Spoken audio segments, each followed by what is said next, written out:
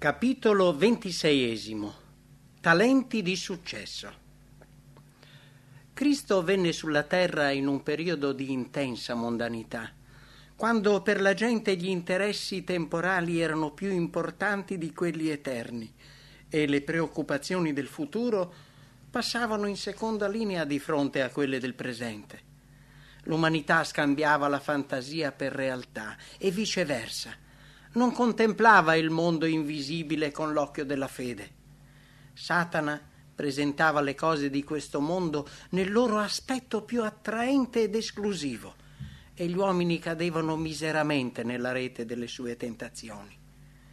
Cristo venne per mutare questa situazione, per rompere l'incantesimo che infatuava ed irretiva l'umanità. Con i suoi insegnamenti cercò di collocare il cielo e la terra nella giusta prospettiva, distogliendo il pensiero degli ascoltatori dal presente all'avvenire. Li invitava a prepararsi per l'eternità invece di concentrarsi nella ricerca di cose vane. V'era un uomo ricco che aveva un fattore, il quale fu accusato dinanzi a lui di dissipare i suoi beni. Il ricco gli aveva affidato tutti i suoi beni, ma l'amministratore era infedele e il padrone si convinse di essere derubato sistematicamente. Decise perciò di licenziarlo e lo fece chiamare per un esame dei libri contabili. «Che cos'è questo che odo di te?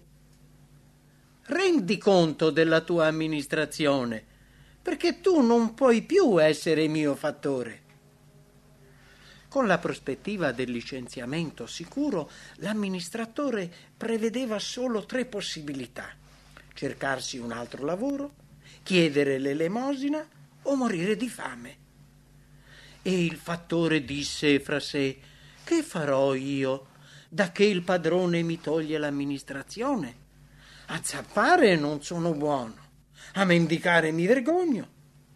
So bene quel che farò, affinché quando dovrò lasciare l'amministrazione ci sia chi mi riceva in casa sua». Chiamati quindi a sé ad uno i debitori del suo padrone, disse al primo: «Quanto devi al mio padrone?» Quello rispose: 100 bati d'olio. E gli disse: «Prendi la tua scritta, siedi e scrivi presto, 50. Poi disse ad un altro: «E tu quanto devi?» Quello rispose: 100 cori di grano. E gli disse: «Prendi la tua scritta e scrivi 80. Questo amministratore disonesto coinvolse altri nella sua disonestà. A spese del padrone li favoriva e li impegnava così ad accoglierlo in casa da amico. E il padrone lodò il fattore infedele perché aveva operato con avvedutezza. Uomo mondano anche lui, rimase colpito dall'astuzia di colui che l'aveva derubato e lo elogiò, ma questa lode non era quella di Dio. Cristo non lodò affatto l'amministratore disonesto, ma si servì semplicemente di un episodio allora ben noto per illustrare il consiglio che intendeva dare. Fatevi degli amici con le ricchezze ingiuste, affinché quando esse verranno meno, quelli vi ricevano nei tabernacoli eterni. I farisei criticavano il Salvatore perché frequentava pubblicani e peccatori, ma non per questo egli smise di interessarsi e prendersi cura di loro. Vedeva benissimo che proprio la loro attività quotidiana li induceva in tentazione e li circondava di 1000 allettamenti al male.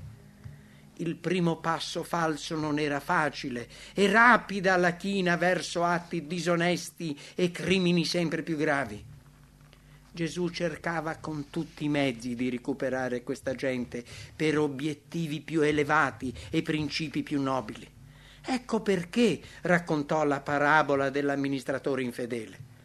Proprio fra i pubblicani si era verificato un caso simile e nella parabola di Cristo essi riconobbero i propri intrighi. Il racconto attrasse vivamente la loro attenzione e dal quadro che Gesù fece dei loro disonesti imbrogli molti appresero una lezione di profonda verità spirituale. Eppure la parabola si rivolgeva in primo luogo direttamente ai discepoli. Furono loro a ricevere per primi il lievito della verità, per offrirlo poi agli altri. I discepoli dapprima non compresero gli insegnamenti di Cristo e spesso sembravano averli dimenticati quasi completamente, ma sotto l'influsso dello Spirito Santo in seguito se ne ricordarono vividamente e furono in grado di trasmetterli ai neofiti che si aggiungevano alla Chiesa. Ma con questa parabola il Salvatore si rivolgeva anche ai farisei. Non aveva abbandonato la speranza che un giorno si lasciassero convincere dalla forza delle sue parole. Molti lo erano già nel proprio cuore e ascoltando ora la verità sotto l'influsso dello Spirito Santo, non pochi avrebbero creduto in lui. I farisei avevano cercato di screditare Cristo, accusandolo di frequentare pubblicani e peccatori. Ora egli ritorce l'argomento presentando quello che era accaduto tra i pubblicani come uno specchio del loro modo di agire e per mettere in rilievo l'unico modo di riparare i propri errori. Il padrone della parabola aveva affidato i propri beni al servo infedele affinché li impiegasse a scopo di beneficenza, ma egli li aveva usati per se stesso, esattamente come Israele. Dio aveva eletto i discendenti di Abramo, liberandoli con braccio potente dalla schiavitù d'Egitto. Ne aveva fatto i depositari delle verità sacre per il bene del mondo, aveva loro affidato gli oracoli viventi perché trasmettessero la luce agli altri, ma essi approfittarono di questi doni solo per arricchire ed esaltare se stessi.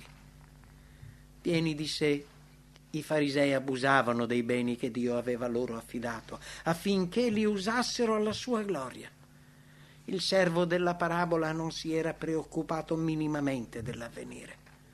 Sprecando egoisticamente il patrimonio ricevuto per aiutare gli altri, non aveva pensato oltre il presente e ora che doveva abbandonare il suo ufficio si ritrovava senza nulla.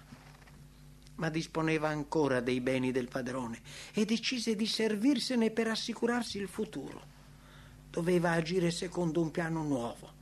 Invece di accumulare per sé, doveva distribuire agli altri e farsi degli amici sicuri che l'avrebbero accolto dopo il suo licenziamento.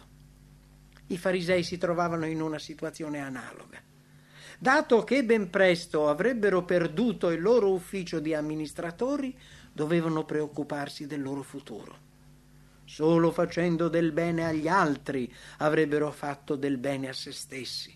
Solo dispensando generosamente i doni divini si sarebbero assicurata l'eternità.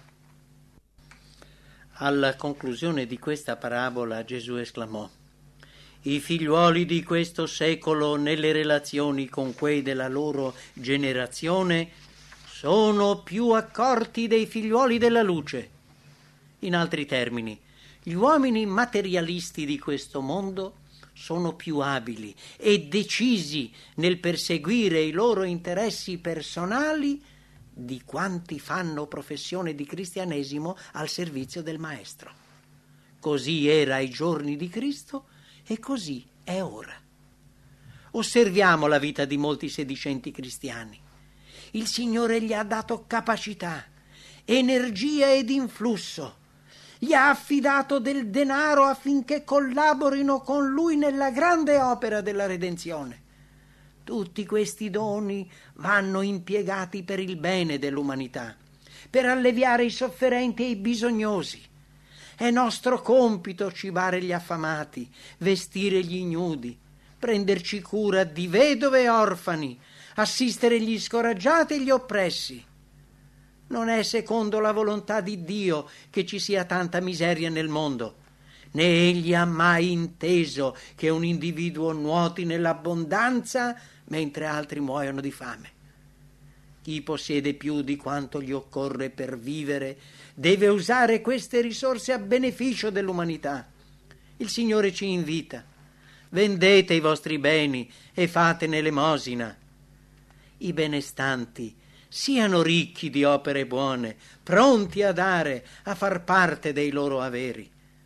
Quando fai un convito, chiama i poveri, gli storpi, gli zoppi, i ciechi, che si spezzino le catene della malvagità, che si sciolgano i talenti del giogo, che si lascino liberi gli oppressi e che si infranga ogni sorte di giogo, che tu divida il tuo pane con chi ha fame, che tu meni a casa tua gli infelici senza asilo, che quando vedi uno ignudo tu lo copra e sazi l'anima afflitta.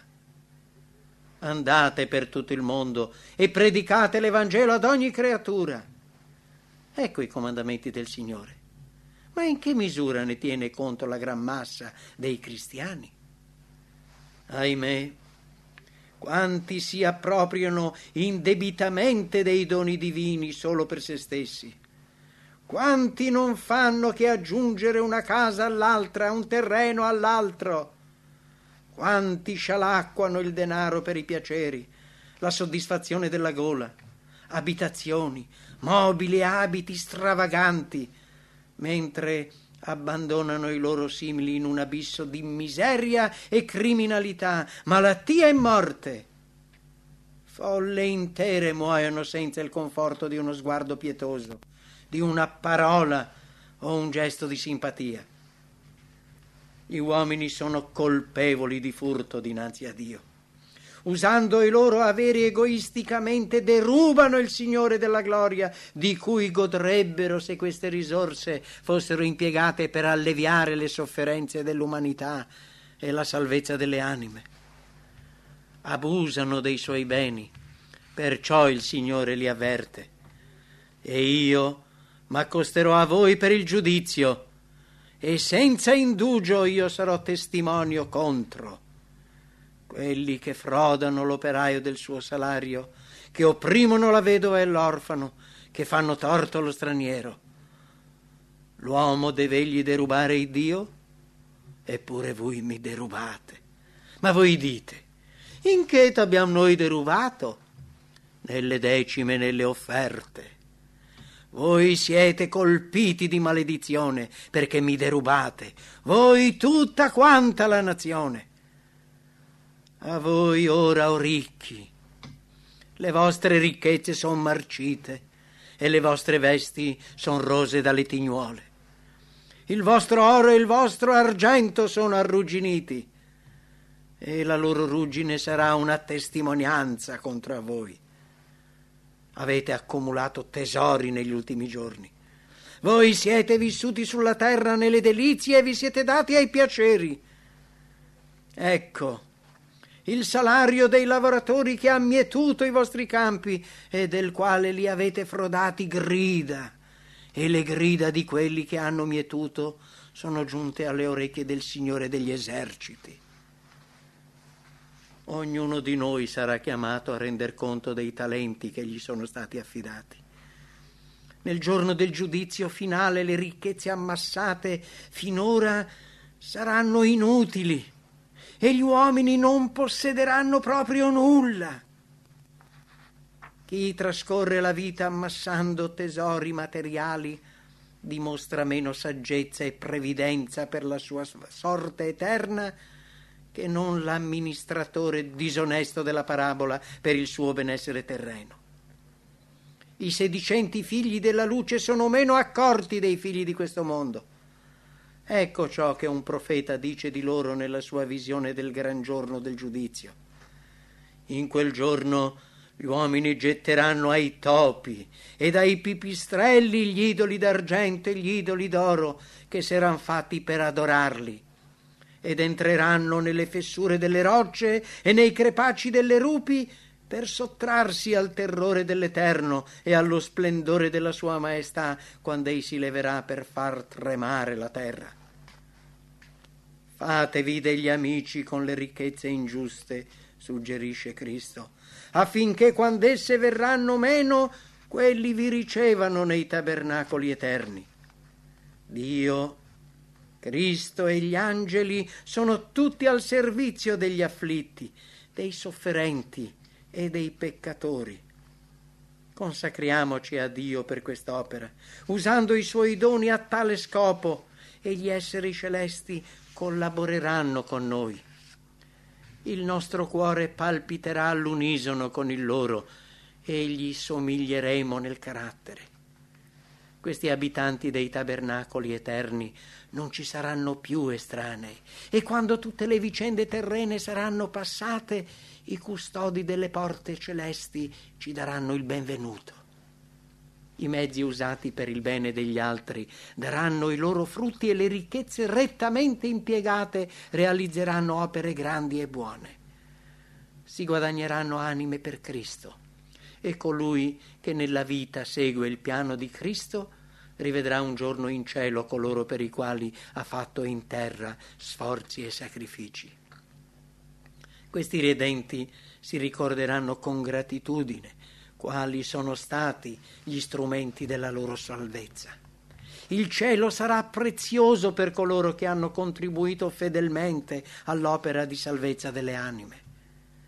La lezione di questa parabola vale per tutti. Ognuno di noi sarà ritenuto responsabile della grazia ricevuta da Cristo. La vita è troppo solenne per sprecarla in questioni di ordine temporale e terreno. Il Signore desidera che trasmettiamo agli altri ciò che l'Eterno e invisibile ha trasmesso a noi. Ogni anno milioni e milioni di persone cessano la loro esperienza di vita senza aver ricevuto alcun avvertimento, e sono perciò praticamente perdute. In ogni momento della vita, quante occasioni ci si presentano per trovare e salvare i nostri simili. Queste occasioni vanno e vengono continuamente, e Dio desidera che ne approfittiamo. Passano i giorni, le settimane e i mesi, e così ci rimane un giorno, una settimana, un mese in meno per compiere la nostra missione. Ancora qualche anno al massimo, e poi udremo la voce che non potremo respingere. Rendi conto della tua amministrazione. Cristo ci invita tutti a riflettere.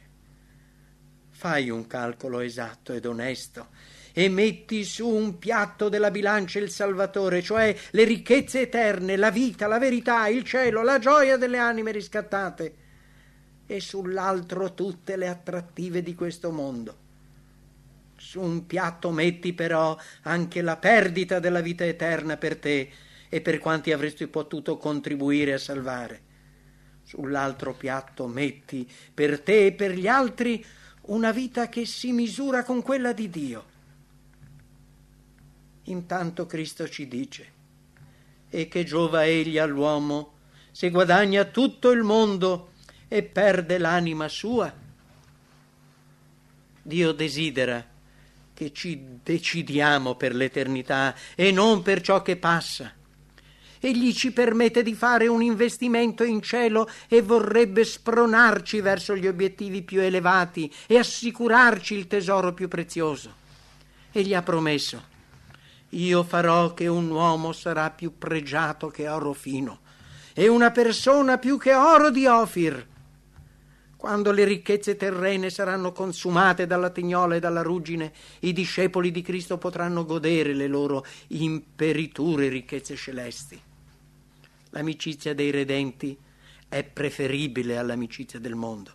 Abitare le dimore che il Signore è andato a preparare è meglio che possedere i più sontuosi palazzi della terra, e le parole che il Salvatore rivolge ai suoi servi fedeli valgono molto più di tutte le lodi del mondo. Venite voi, i benedetti del Padre mio, eredate il regno che vi è stato preparato sin dalla fondazione del mondo. A coloro che hanno dissipato i propri beni, Cristo offre ancora la possibilità di assicurarsi ricchezze eterne. Egli ci invita: date e vi sarà dato. Fatevi delle borse che non invecchiano, un tesoro che non venga meno nei cieli, ove ladro non s'accosta e tignola non guasta.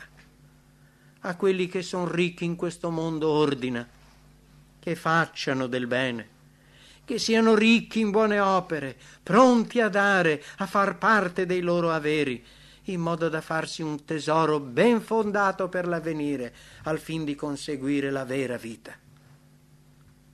Le tue ricchezze ti precedano nel cielo. Mettile sul trono di Dio e assicurati il diritto di ricevere le inestimabili ricchezze di Cristo. Fatevi dunque degli amici con le ricchezze ingiuste, affinché quando esse verranno meno, quelli vi ricevano nei tabernacoli eterni.